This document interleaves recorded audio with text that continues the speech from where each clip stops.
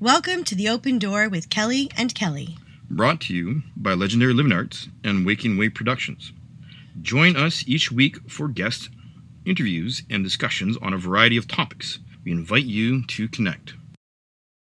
Today on the podcast, we want to welcome Michelle Stokotelny, who is a spiritual medium and has been connecting people all over the world with their loved ones and spirit guides for many years.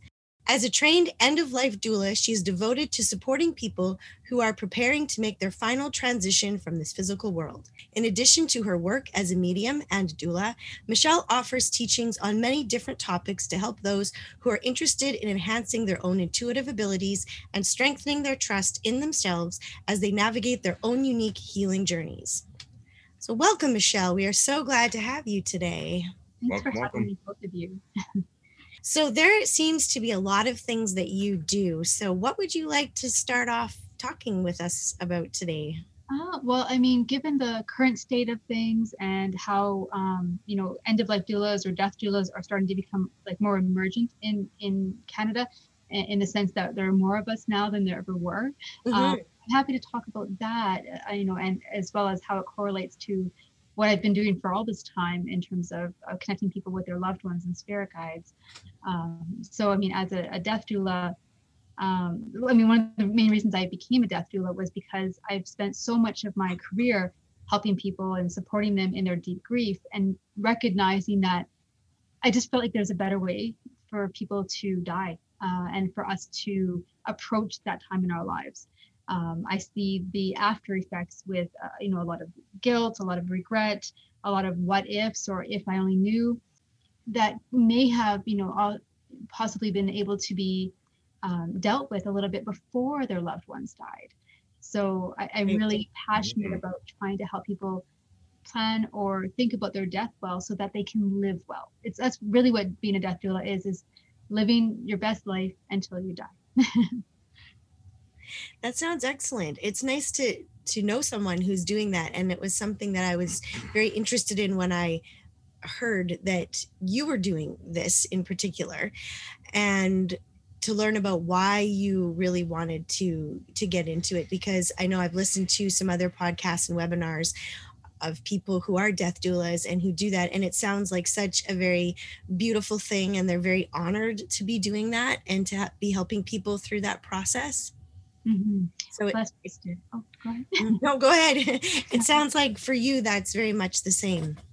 It is a tremendous honor to not only support or be a part of, either someone who's, their dying journey, or their, also being a support to their family, their loved ones, their friends. And, also beyond just being a human death doula, I'm also an animal companion death doula. So helping families work towards, planning or preparing, or even, making plans for, say, a vigil for their dying animal companion.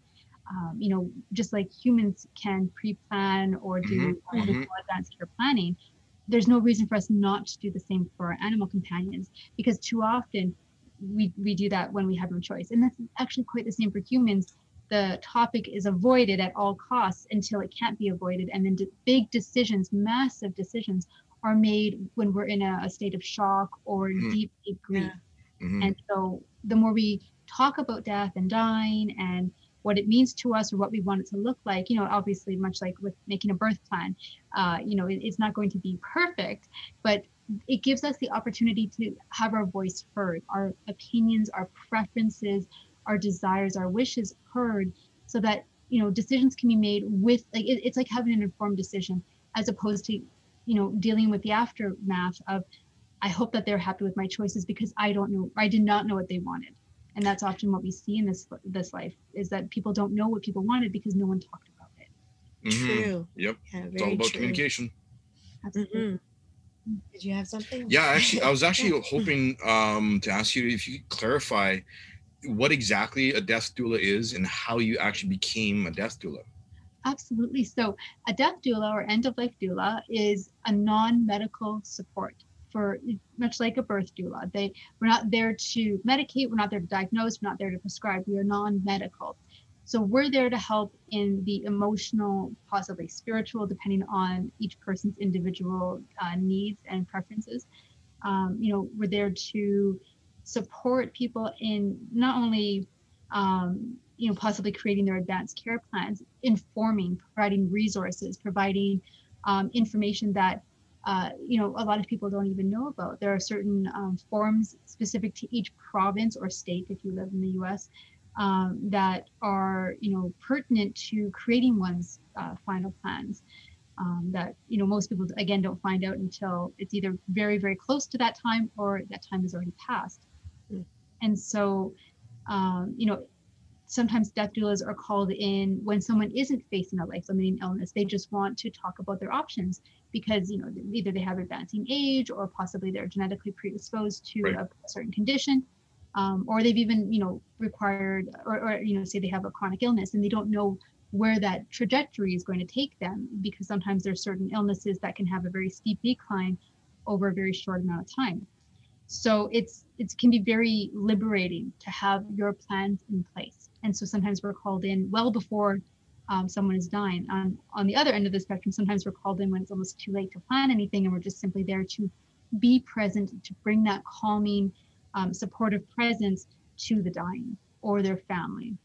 So that can look like, being there to provide support during a vigil, which means if someone is at home and active dying, try and make their preferences known and met. So say if they want a peaceful, quiet room, but the family, wants to be in there at once, the doula can quietly and calmly make the wishes known. But of course, we can't take the lead. We are there to support the family as well as the dying person. And in terms of how I became a death doula, there are a number of reputable courses. The one I took was from Douglas College in British Columbia, but they pre-pandemic were being run throughout Canada, and now they're online. But in addition to that, I've been taking many other courses and classes and workshops, such as the Palliative Manitoba Compassionate Care course, which I highly recommend to anyone who's interested. And so I'm also a volunteer with Palliative Manitoba. And there's other courses that a lot of people take, some from the States or worldwide. It's death doulas are much more prevalent in the States and in Europe, but again, we are becoming more and more well known in Canada now. Right on. Yeah, and I think that's great. I really feel like that's something that's needed, like not only right now, but just when you were talking earlier, one thing that was coming up for me was when I was really young. I think I was 10 or 11, and when my grandmother had passed away. And as a young child, it was, she had gone in the hospital once and she'd come home. So you have that expectation, I think, as a kid, that, oh, everything's going to be okay. And then the second time that she went in, or maybe it was the third, I mean, memories can be a little fuzzy, but the impact of her not coming home, and then how angry I felt, and just not really knowing how to talk about it or even how to process it sometimes. Like, it took me quite a few years before I was able to really process through that, I think, because I wasn't prepared for that. It wasn't something, death wasn't something that we talked about. And I mean, I had other family members who had passed on too and not had been affected so much, but I think I was very close to her, so just really, like, it hurt. And I actually remember having a meditation once where she had come to visit me and say that she's okay and that she's proud of me, and she had messages for me to give to people in my family. And I was so much older then when that happened. I was like, wow, I wish I had been open to that as a child, or even knew how to do that. So I think that what you're doing is such a wonderful thing, you and the other death doulas out there, because it's wonderful to have, for people to have that support to talk about things that maybe they aren't comfortable talking about with their families. But it's sometimes easier to talk to a person who's non-partial. Is that the word? Impartial. There we go. Yeah, who's impartial or neutral. Yeah. Or Absolutely. And that's why we also I host something called Death Cafes. And so these are just free gatherings, obviously online right now, but in person eventually again, where people can just gather and talk about death and dying and what it means to them. And often, as you say, this is the one place where they can talk about it freely, because often, sometimes there's people in a family who really want to talk about it, but they get shut down. No one wants to talk about death because it's like, if we talk about it, it's like we're inviting it, but really it could be more opposite. If we talk about it, then we're not only demystifying the whole idea of death and dying, but we're making it an okay and safe space to talk about difficult things. Because with death, of course, comes grief. And as you say, like most of us growing up weren't taught how to grieve. We weren't taught that it was okay to grieve, or like, sometimes we're told to basically push it all down. And it comes Yeah. up 10, Yep. 20, Yeah. 30 years later. And so the more we right now in our culture work towards accepting and moving away from being a death denying society, the less grief phobic we'll become. We'll actually embrace our grief and learn how to work through it as opposed to trying to repress and force it to go away. Yeah, absolutely. Yeah, the culture before the Industrial Revolution had a lot more community based support mechanisms in it, exactly like our modern day death doulas and the work that you're doing. It was basically, a given fact that there were people in a culture, in a community, who had this role. And it's really great to see that this um, aspect of accepting the journey through life is coming back to the surface and is becoming a present factor in our modern, and I say that loosely, our modern day society. Absolutely. Well, it's very true. Before, there, we have these what we call living rooms now, but many years ago they were called parlor rooms, and that's where bodies of our loved ones were kept, and everyone would come and pay their respects, and they were kept there Right. for up to 3 days. And obviously cooler room and all of that to ensure that Yep. things were okay, but death wasn't hidden behind the scenes. Yes. And that's not to say that there's anything wrong with the funeral business, that they have their absolute place. But at the same time, we're so far removed from death and dying, we're so far removed from illness right now that it's become something that we're scared of and something that we just don't want to think about. And so even those who are on their way, say they've been diagnosed with a life limiting illness, there are some people who just refuse to talk about their own death and dying.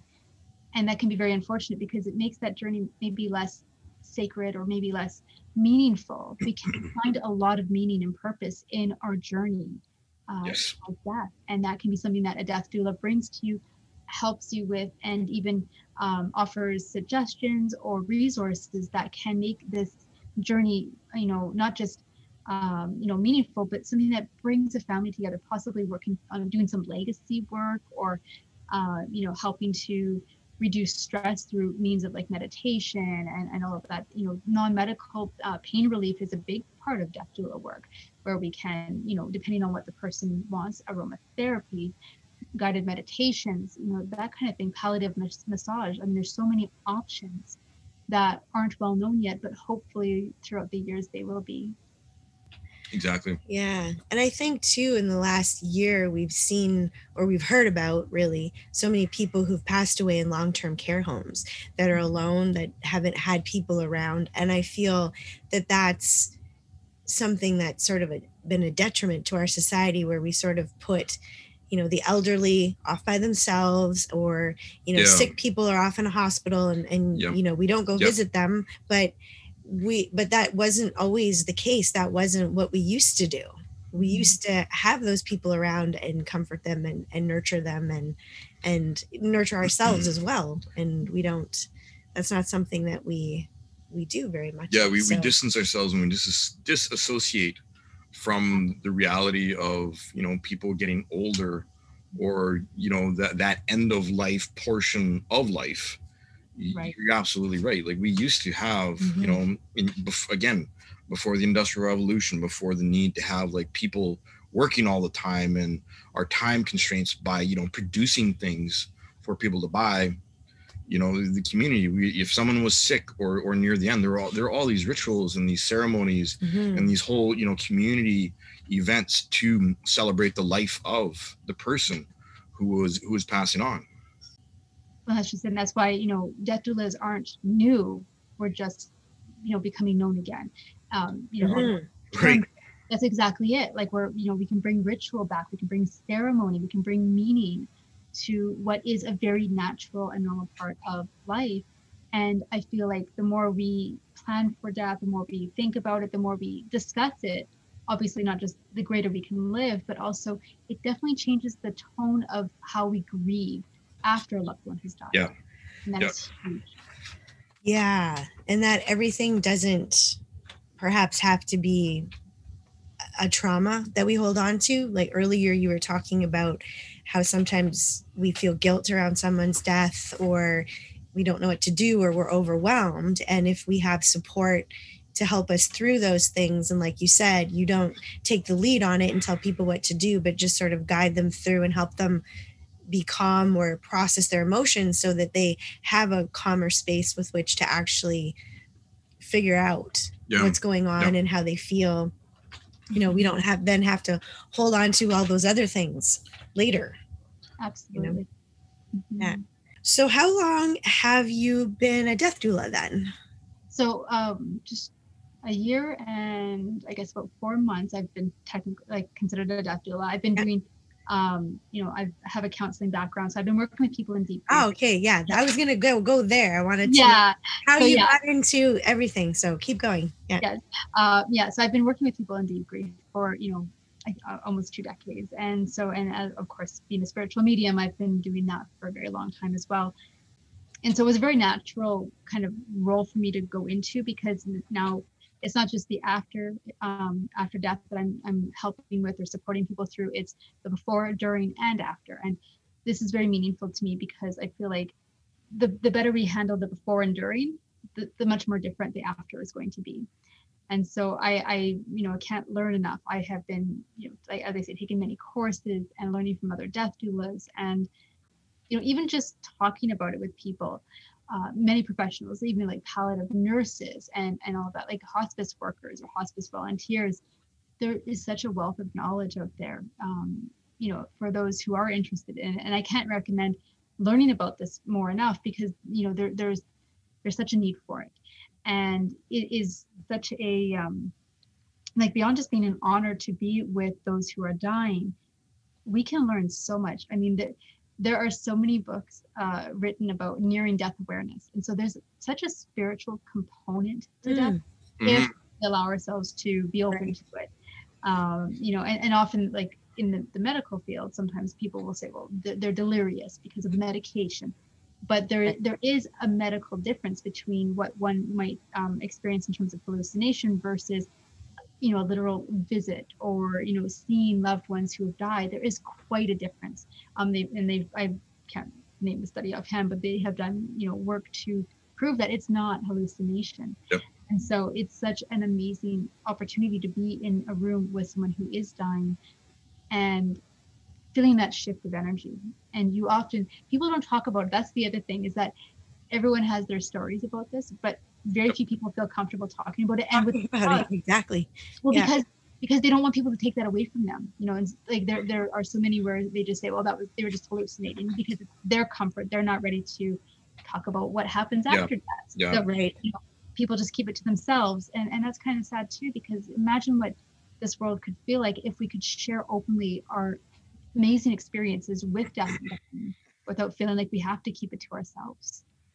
Yeah, exactly. Because even for a few years, like after, it took a long time, like when I did have the meditation and I talked with my grandmother, I didn't tell a lot of people. I told the few people, that she had messages to, and some were a little, skeptical. And I was like, well, that's fine. You can be that way. But I didn't tell anyone like out at large, or of a larger friend group, because a lot of people just think you're a little, wacky if you have experiences like that. But the truth is, I've had those kinds of experiences myself, like my whole life. I just don't talk about them because no one else around me speaks about them. Yep. So it's nicer now to have more people in my life that I can say, hey, I've had this experience. Like this is, and this is something that's important to me.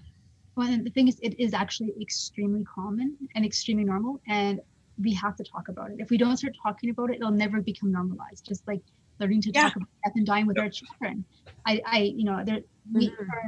Our intrinsic instinct, I guess, is to shelter and protect. But the thing is, we're not. All we're doing is creating adults who have no idea how to deal with death, dying, or grief. So the more we include our children from the age and make it part of the normal conversation, the more, again, we're not creating a strictly death phobic society. Yeah, exactly. Which heals trauma, which heals, there's a whole range of issues that can be connected directly to the denial of emotions and the Absolutely. stress that causes. Yeah. Yeah, Absolutely. exactly.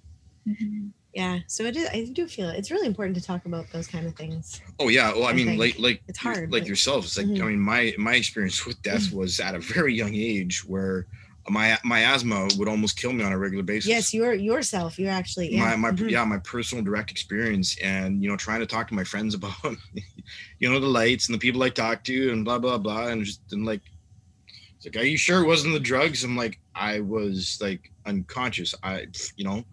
Right. As a kid, you don't have that filter. You don't have that adult conditioning of not to say things.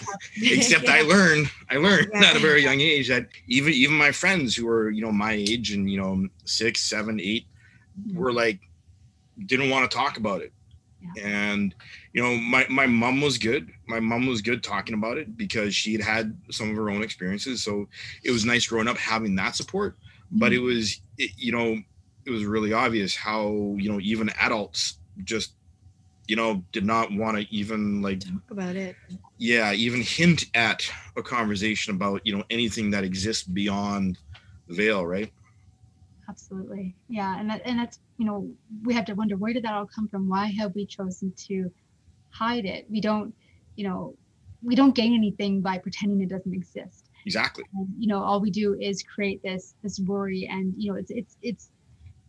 it's very unhealthy for us to pretend that we're not going to die. I mean, we are. Everyone we know will. And why aren't we talking about this? Why can't we normalize it so that it's not only demystified, but it's also embraced as maybe a rite of passage or a natural transition? Because often, when someone's kind of reaching end of life stage, they may still be looking for, say, a cure to something that cannot be cured, Yeah. Right. as opposed to what could they do with the quality of life they have right now? What can they do with the time they have left?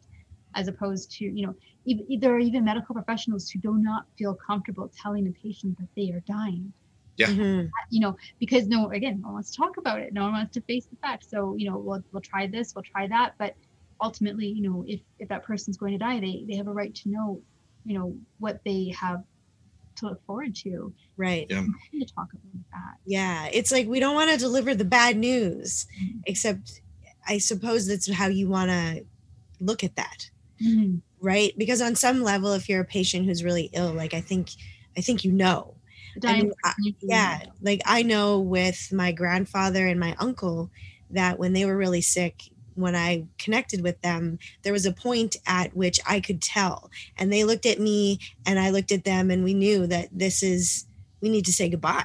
Mhm. And so, we said goodbye and maybe they did. I know for both of them, they didn't pass on right away, but we had done that together. And then some people don't really understand that and think that Yeah. you need to be doing this or that, or how can you be okay with something? And it's like, well, but just, I knew that this was what was happening. They knew that this was what was happening. And we all made our peace together. Mhm. Right. And so I think you're right. Like, we don't want to talk about it and say it out loud. But I think on some level, when you're connected to people, if something's not right with them or if something's going to happen, and vice versa. Right. So, but those are things we don't talk about. We don't talk about the things that that are hard to explain, like the energy that can be exchanged between people. And that's a real thing. And it is being talked about a lot more, I think. There's just some people that still don't want to believe that that's happening. Right. Right. And also, language matters. And we still say things like they lost their battle with cancer. It Death is not the enemy. And when we start to stop, Yeah. looking at death as an enemy or a fight that's to be won, I mean, ultimately, whether it's, whenever it happens, I mean, death is not the enemy. It is a natural transition that we're all going to go through at one point or another. So if we change the terminology or the common phrases, keep fighting. It's like, well, but that person might know that it's their time to go home, or time to go back to spirit, or time to die, Right. whatever, however you want to call it. And it doesn't mean they're giving up. And sometimes people fight longer, to use the term, Mhm. simply because their loved ones are encouraging them not to give up. Right. Maybe surrendering to what is and accepting what is actually, it's strength. It's such an important aspect to get to. If we can get to that place mentally, then, we're not going to feel like we have to keep on doing something that isn't what we like. When you're doing something that isn't working for you. And when Yeah. we actually Yes. just accept that, okay, death is coming, and what do I want to do with my time? That can be a much different mindset to have than constantly Absolutely. like fighting. But is it fighting or is it denying? Yep. That's a good point. Yeah.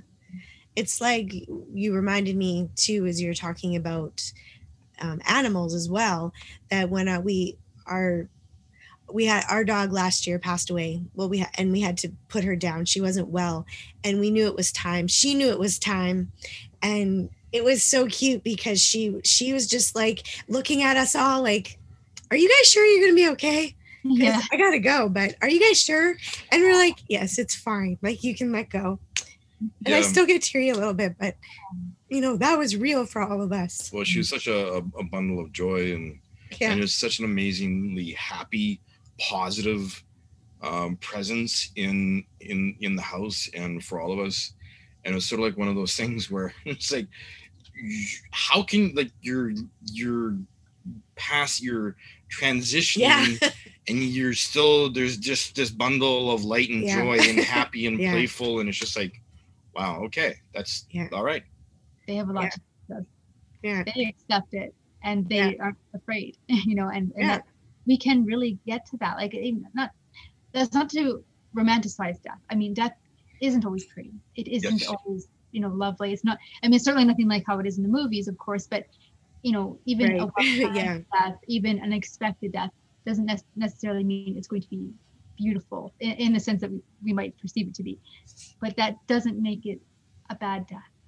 Right. Body does what it does, but how we approach it, how we reach that place, and how we support our loved ones who are going there, that's kind of the important thing. That's what we have control over. We cannot control how the body dies, but we can certainly, do our best to work as a team, to work together to create the most peaceful and loving, calm, compassionate passing as possible. Yeah.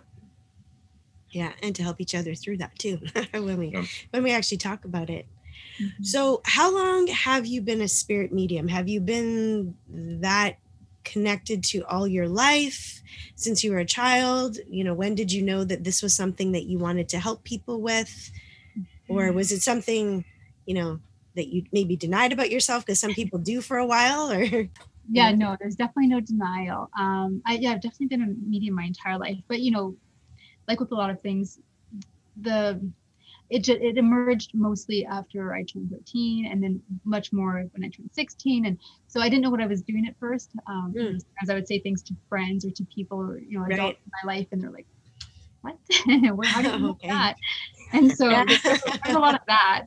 Yeah. You kind of get classified as the strange person. But Mm-hmm. when I learned what a medium was, then I was like, oh, that's it. I because when I was 13, I kind of felt like, like a lot of 13-year-olds, a spiritual void. I'm joking. Most 13-year-olds aren't looking for the religion or the spirituality, but I really was at 13. I was like, something is missing, and I don't know what it is. But then when I started to work in a bookstore and I found the term medium, I'm like, oh, there it is, and everything made sense. Nice. So yeah, and so my spirit guides made themselves known to me about the age of 16, and I've been developing as a medium ever since. And so I never refer to it as a gift. I feel like it's an ability that I've likely worked on for many previous lifetimes, which is why to some it might seem like it comes very naturally this time, but I have no doubts that I've worked very hard on this before. And so professionally, I've been a medium for about 15, 16 years now. Yeah, and I've been teaching that the whole time too, especially about spirit guides and how to open up and to connect. It's not to say that everyone is going to be a medium, but I always recommend that anyone who's interested in intuitive development or learning about their guides to do so, because whatever we learn in this world, we take with us to the next. And again, should we reincarnate, if that's something you believe in, I suppose. So no matter how far you get with any aspect of learning in this life, it can be, brought with us. And so we kind of start off where we left off next time. And so there's no wasted amount of learning in this life. It's so important that we explore our capabilities, especially the things that we're interested in. And unfortunately, all too often, I'm only, there are a lot of people who only choose to learn after retirement because they never had time, but they wanted to do this for Yeah. 30, 40 years. And all I can say is, even if it's slow going, just Hmm. explore that aspect of yourself. You won't regret it. Yeah, I know there are certain things about my own abilities that, when I had children, it was sort of on the back burner a little bit just because you are so busy. I know you're a mother as well. That like for me, I was just so busy, and then my life was just sort of stressful. Just there was a lot of things going on at one point, and you sort of have it there, and it's always there, kind of going, hey, like come back here, like we've got some Yeah, it's like, hello, knock, hello. knock, knock. And so yeah, it's quite an interesting thing. I'm not a medium like the way you are. We've both had the pleasure of watching you work at, I believe it was the I The Am I Am Festival a Festival, couple of yeah. years, almost 2 years ago. Mhm. So that was really neat. I had seen what you do on TV or things like that. So it was really nice to actually witness someone doing it in person and feeling what they were doing, and it was a really great experience. Oh, I'm glad you were there. Yeah, Yeah. I missed that. I missed the in-person events and all of that, but hopefully soon. And yeah, with mediumship, I mean, I know there's people who still say, well, it's, not real, and that's perfectly fine. I'm never there to change anyone's mind or to prove anything. But the Right. thing with mediumship is that, you know, it has to be evidential, which means that whatever comes through, it needs to be information that I couldn't possibly know.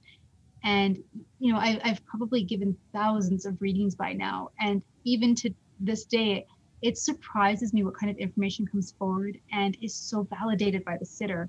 And Hmm. that's why I keep, wanting to do this. I could never, and I can't stress enough that it's not me that does this, it's spirit. I'm just simply the messenger. And I'm just so grateful for my team of spirit guides that works with me.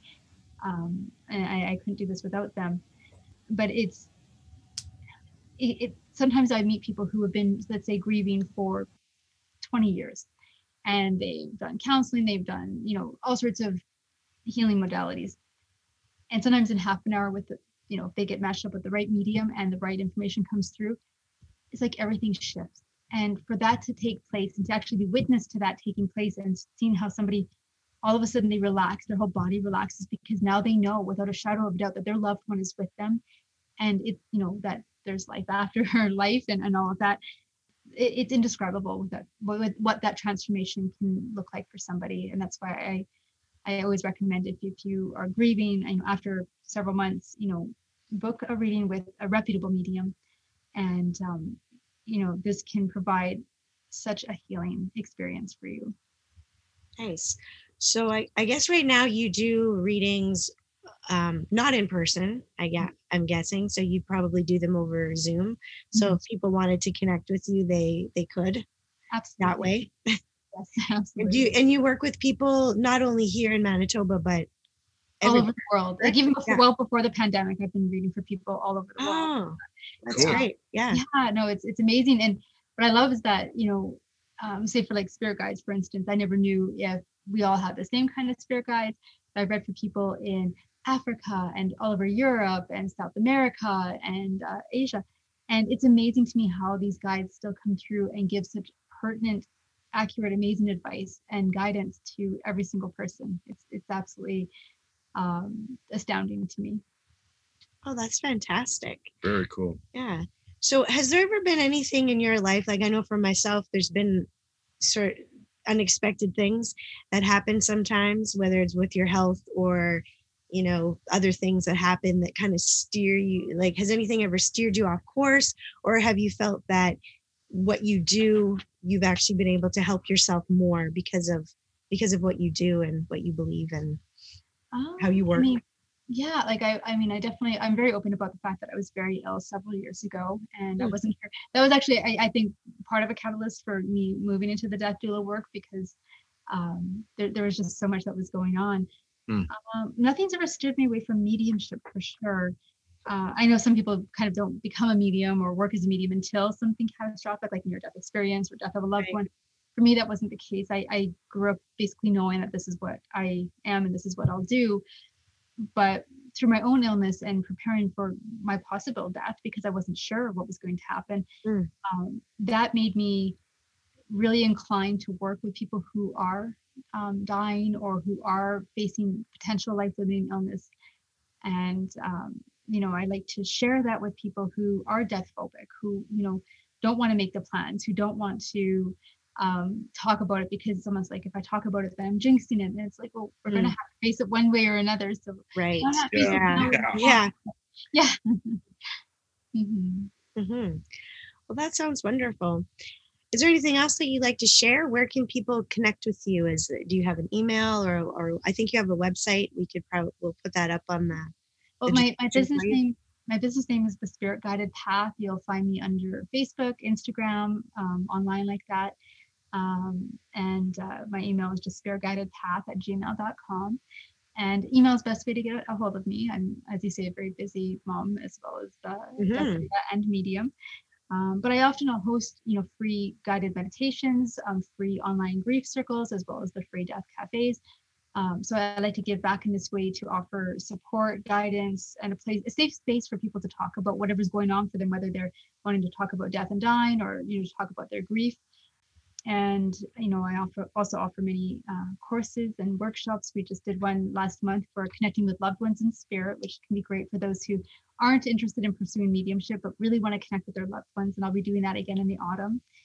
Oh, And excellent. Right on. yeah, there's a lot of fun workshops we can do, and even online for right now, and then again in person one day. So yeah, everything's on my website. I update it as much as I can. I do have a newsletter that I don't send out often, but it has all the information about upcoming events.